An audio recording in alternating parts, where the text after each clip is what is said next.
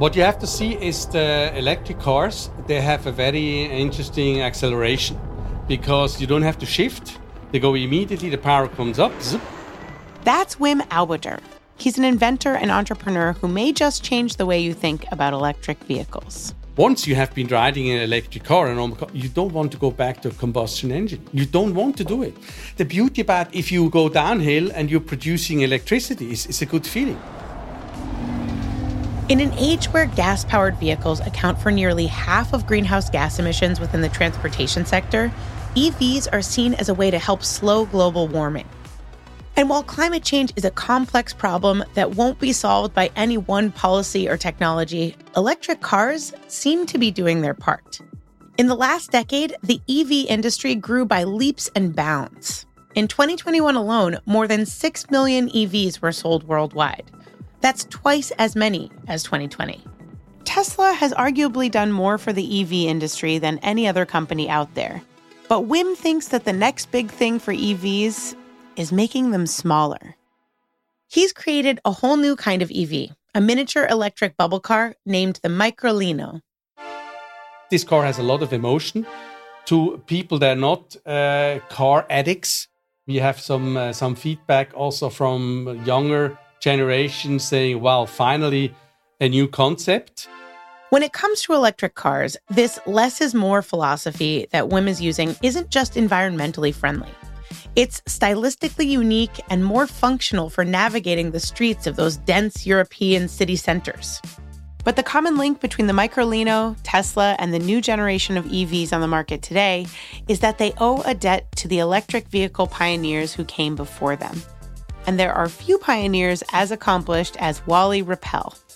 In the 1990s, Wally was a part of the team behind General Motors' groundbreaking electric car, the EV1. It had the design. It had the buzz. What Wally's EV1 lacked was the right timing. He was too early, and that's the time to market. It's incredible. Now the batteries are cheaper. You have now supports for normal cars, electric. You have charging stations.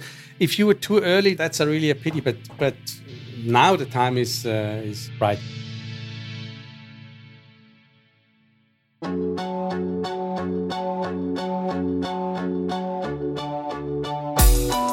I'm Julia Furlan, and this is Ahead of Its Time, an original podcast from SetApp, a show about the tech underdogs no one realized would shape the future. SetApp's versatile app subscription service empowers you to step into a new era of productivity. Well, I was at the Smithsonian in connection with the BBC, and the Smithsonian EV1 was right behind me as I was being interviewed.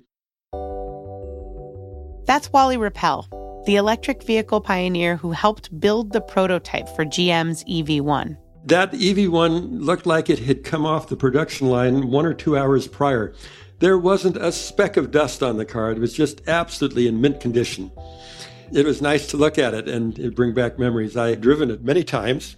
The EV1 was the world's first commercially available electric vehicle of the modern era.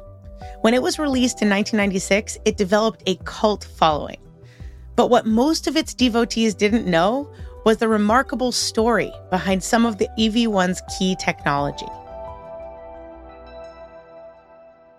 Rewind to Southern California in the mid-1960s when Wally was an undergrad. He'll never forget that one particular day when he was gazing out his classroom window. I was in a history class at Caltech. It was a very smoggy day, and for most days you could not see the mountains, and you had a burning sense in your eyes. That's what got me started in thinking about what can I do, what can Caltech do in dealing with the problem of smog.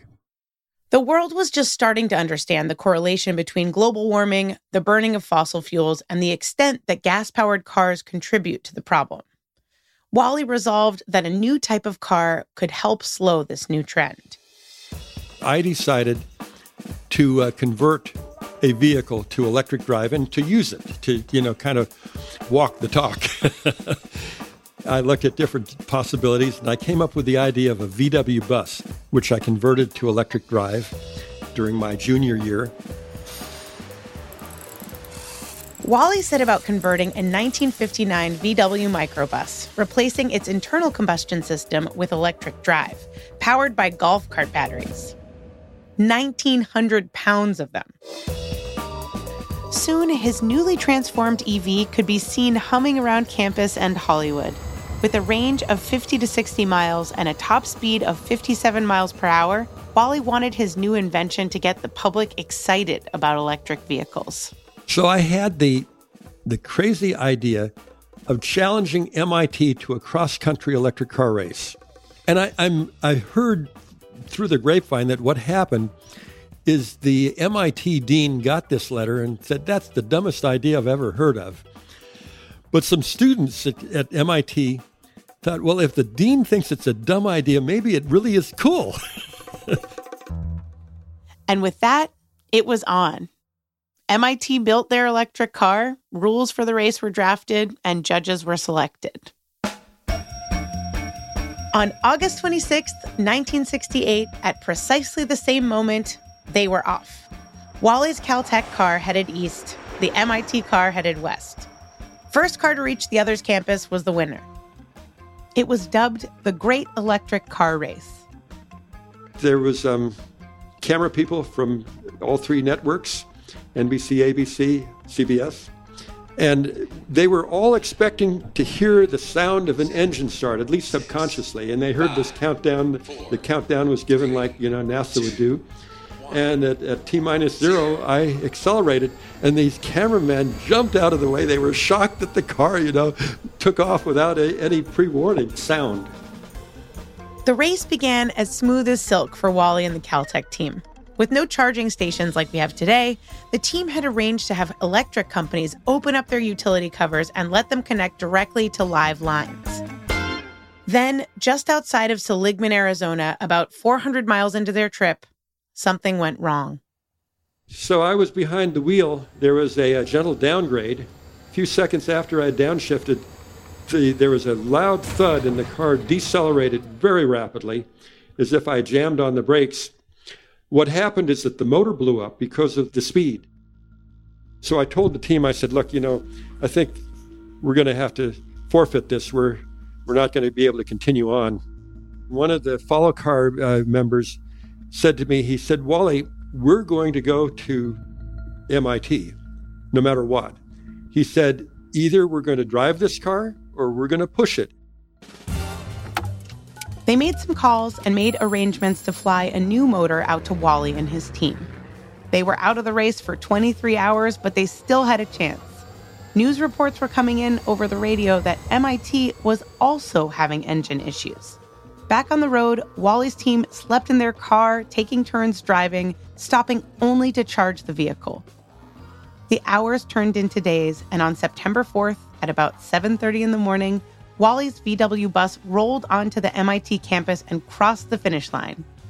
They had traveled over 3,000 miles in roughly 9 days. So it ended up, we won the race by half an hour, and that was a good feeling, but it was a better feeling just to have crossed the country. The Great Electric Car Race of 1968 was just the beginning of Wally's love affair with electric cars. He continued working on EV technology for the next 2 decades with the Jet Propulsion Lab and the firm AeroVironment. Then, in 1990, California passed its Zero Emissions Vehicle Mandate, or ZEV mandate, which required 10% of all American-built cars to be emission-free by 2003.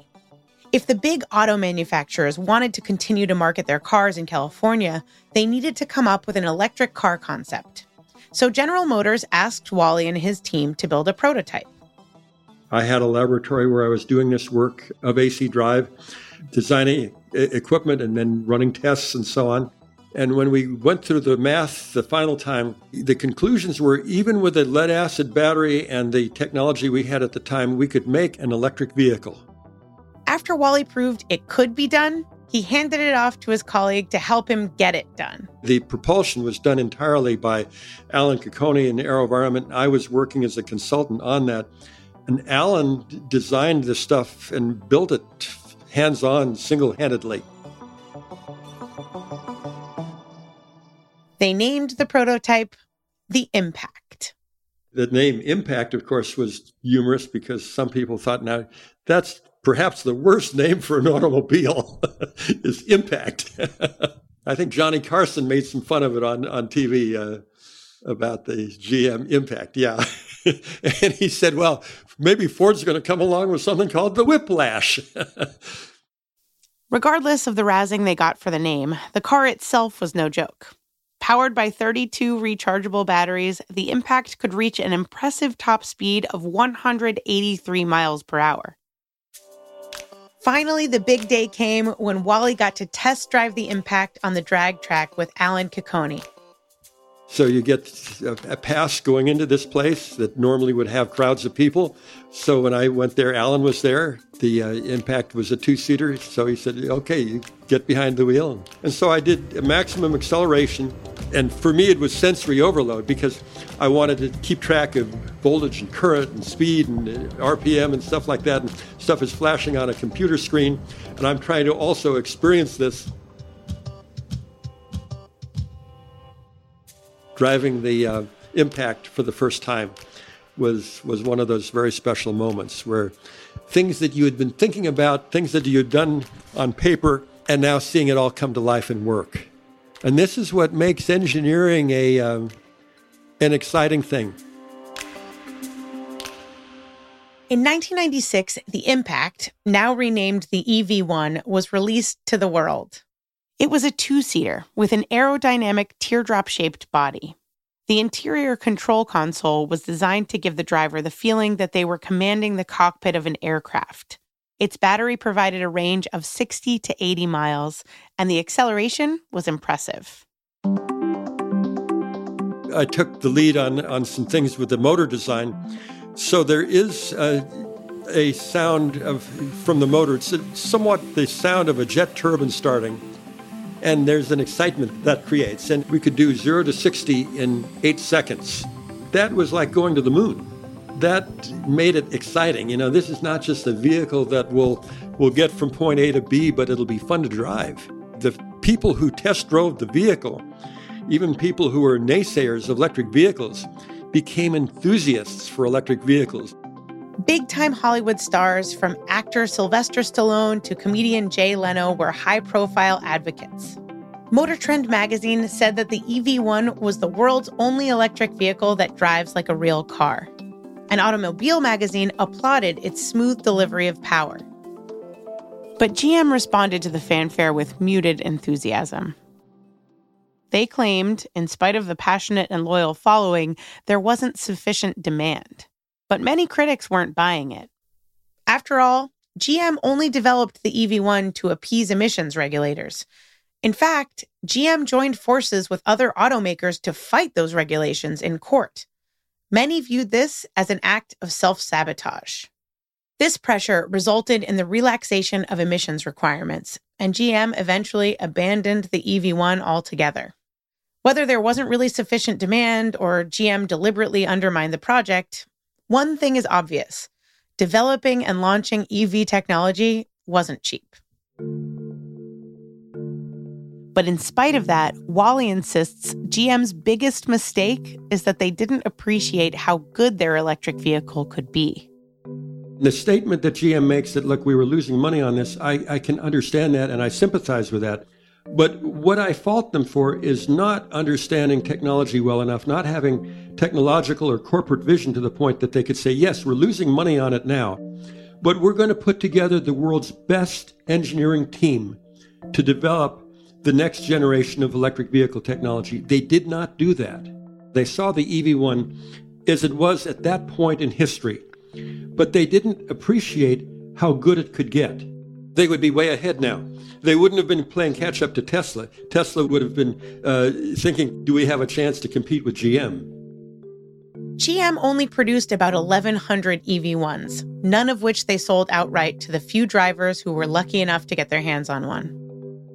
In 2003, when the final EV1 leases expired, GM sent almost every car to the crusher. Among the faithful, it was an emotional loss. It was the attempted destruction of an idea.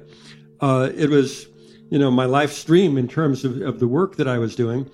But probably the most painful part, and that remains to this day, is that we were destroying something that we needed to survive on this planet. There were protests and backlash. There was even a mock funeral for the car held at a cemetery in Hollywood. And Wally was among those who stood up to give a eulogy. I was one of the speakers there, and I couldn't help but I spoke about the bright future of electric vehicles.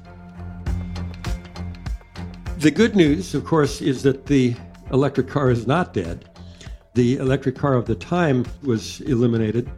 But as I said when I was there, you cannot kill a good idea. So it will live on.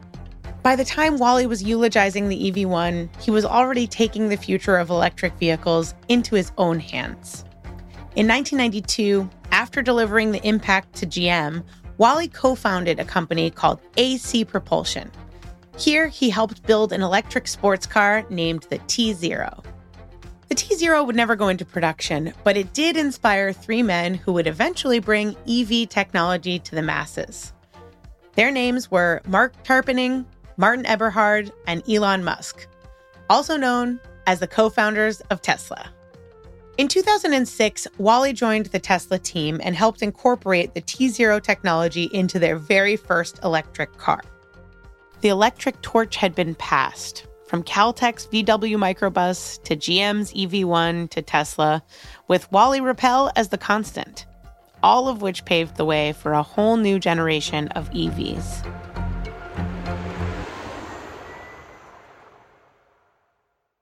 If you have Tesla, it's a love brand. Now, why are these love brands? These are love brands because they bring out a certain emotion. And with the Microlino, we definitely bring out the emotion. If you wonder what the next generation of EVs might look like, ask Wim Alboter. Wim is a Swiss entrepreneur who believes less is more when it comes to electric vehicles. His new EV, the Microlino, embodies that philosophy and is poised to revolutionize urban mobility. Like the EV1, the Microlino is also a sporty two-seater. But Wim's EV has a significantly different look. Passengers enter this microcar through a single front door that doubles as the face of the vehicle. This design was inspired by the popular Italian-made bubble cars that cruised around Europe back in the 1950s. It's an unconventional design by today's standards, and that's exactly why it's getting people's attention. It's a lesson Wim's wife learned the first time he took her for a test drive. So I drive with her to Zurich, and you see these people waving at me, and they were also cute girls waving at me in my car, and I was looking at me and said, what's going on here? You know all them. I said, no, it's the car. The car has something about it. Well, I think she didn't believe me. I said, let's do this. I get out of the car. You make a spin. I'll wait here for you, okay? She went for a spin, and she came back and said, unbelievable. Then we were parked there, and immediately you have 10 people standing to the car and said, what is this? Wim's enterprise began with a simple question. How much car do you really need for your daily commute? His vehicles are based on his principle of micromobility, a concept he first came up with in Zurich back in the 1990s. First of all, you have to imagine in 26 years ago, the restaurants, the hot kitchen actually closed at 9 o'clock, this very early. So in order to get some hot food, there was only the sausage place available. And they were grilling their sausages all night long until 2 o'clock in the morning. The trouble was, these sausage places were just far enough away to feel out of reach. So this was like a micro distance, a distance that is too far to walk, but it is too short to take the bicycle out of the cellar. So that's how I came up with a special device, very small. It's like a scooter with two wheels, one in the front, one in the back, and a very short base to stand on. And it was fast, it was easy. So that's how I came up with a collapsible scooter. Wim was excited by his new invention, but when he showed his scooter to friends, they gave it lukewarm reviews. Wim was ready to abandon the project. And then something happened. It was in my garage. There's like an open garage where a lot of people have access to it. And I was just parking it there because after my disappointment with my friends, they told me, come on, don't do it. And then the kids really took it out and they were driving it and they kind of brought it back to life. And then, my wife said, I'm watching these kids, it's that is something about it. That was enough to inspire Wim to get his scooter into production. Wim decided to roll the dice and start his own company. He named it Micro Mobility Systems. It's a decision that would change his life forever. There's a good chance you've seen or even rode on one of Wim's scooters. In the US, they're called Razor, and in the early 2000s, they sold millions worldwide. A key to Wim's growing success is the idea behind his vehicles. At the heart of it, even if they're fun, they're a form of transport, which got Wim thinking about the daily commute. He was surprised to discover, on average, cars in Europe are occupied by only 1.2 people, traveling just 30 kilometers or about 18 miles per trip. And many of these trips are made in large SUVs. That means people are making lots of short trips in big and nearly empty, energy-inefficient cars. Wim realized this obviously isn't a recipe for tackling climate change. It's not that to move from a big gas car to a big electric car. It's not that. We have to move to smaller cars. A lot more smaller cars. And light electric vehicles are definitely going to be the solution. So our main word is really downsize. If you want to save our planet, we must downsize. And that's what inspired him to create the Microlino. It's smaller than a car, but of course, it's much larger than a scooter. It does 0 to 50 in 5 seconds and can travel up to 140 miles on a single charge. You can charge it using a regular household outlet, and because it's so small and lightweight, it has 50% fewer parts than standard cars. It also uses 65% less energy than other EVs. On top of that, you have some advantage with the front door. That means you can cross-park, and it means you always find a parking space, and you can easily exit to the sidewalk. And because you have no side doors, you can park one Microlino next to each other. That means you can park 3 cars on one parking lot.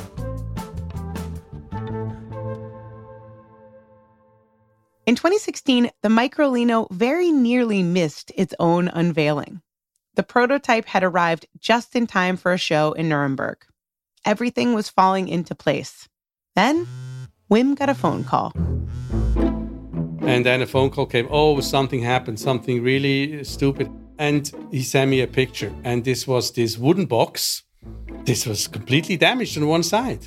And then he slowly took the wooden part off from that box, and slowly you could see what was inside. Beautiful, our car. But it was completely damaged on one side. And this was a moment that you ask yourself, have I earned this? Why? Why me? Why like this? I mean, how can this happen? With no time for repairs before the show, Wim's wife had to brainstorm. Instead of putting the car on a rotating turntable, they put the damaged side against the wall. On the car, they left a note titled "Shit Happens" with the story of how it fell off a forklift during shipping. It was just the spin that they needed. The funny thing is, this story was for the journalist was a lot more interesting than anything else. So we got a huge coverage on the media because of that story. The Microlino's forklift mishap made a great story and attracted all kinds of press attention. A lesson that wasn't lost on another EV entrepreneur. And Elon Musk, when he presented the Cybertruck, he took this ball into the window to explain how strong it is. And he actually broke. That's funny stuff. That was after us, by the way. That was after us. So I think Elon Musk learned something from us to make shit happen so that the journalists are going to write about it. For Wim, the show in Nuremberg and the shows that followed helped him get the attention of some big players in the automotive industry. Yeah, I mean, I tell you, for a small company to jump into this shark pool, it's quite challenging. But it was a big success for us quickly because, I mean, the CEO of Mercedes and of Volkswagen shake my hands. I mean, they have realized this is not a joke anymore. This is really something that has to come. Small electric cars. The first of his Italian-made Microlinos are scheduled to hit the road in 2022. Wim's Microlino is very much an extension of the micromobility devices he created in the 90s. In it, he sees potential benefits that much larger EVs simply can't deliver, like lower CO2 output in production, less energy consumption during use, and a range and size that make it a better fit for the average urban commute. It's turning a lot of heads, including Wally Rappel's. You can see many advantages. The actual space that it takes on the road will be less. The energy per passenger, if it's only one or two passengers, will be less. The technology is probably not so much the issue as the proper marketing and making something that looks good and has a little bit of character that people will come to love like they loved the EV1. Technology and marketing are certainly important, but so is electric vehicle infrastructure, something that was less developed when the EV1 was released in the 90s. I mean, now we have special parking spots for electric cars. We have charging stations. We even say recycling of car batteries now is, from my understanding, is that 95% can be recycled. It may have taken 5 decades, but Wally can finally see his original vision taking shape.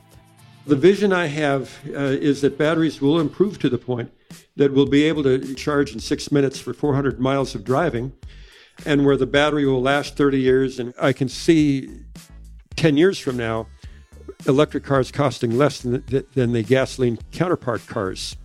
So reduce cost and improve charging are the cornerstones for the future electric vehicle that will become mainstream. Like that electric VW microbus that rolled out of Caltech in 1968, the EV's journey to the mainstream hasn't been smooth or even direct. But today, with new players, new ideas, and new creative concepts, the road ahead is wide open. I'm Julia Furlan, and this is Ahead of Its Time, an original podcast from SetApp. Working on your next big thing? SetApp's productivity toolkit will help you stay focused and get stuff done. Head over to setapp.com to see if SetApp can help you bring your ideas to life.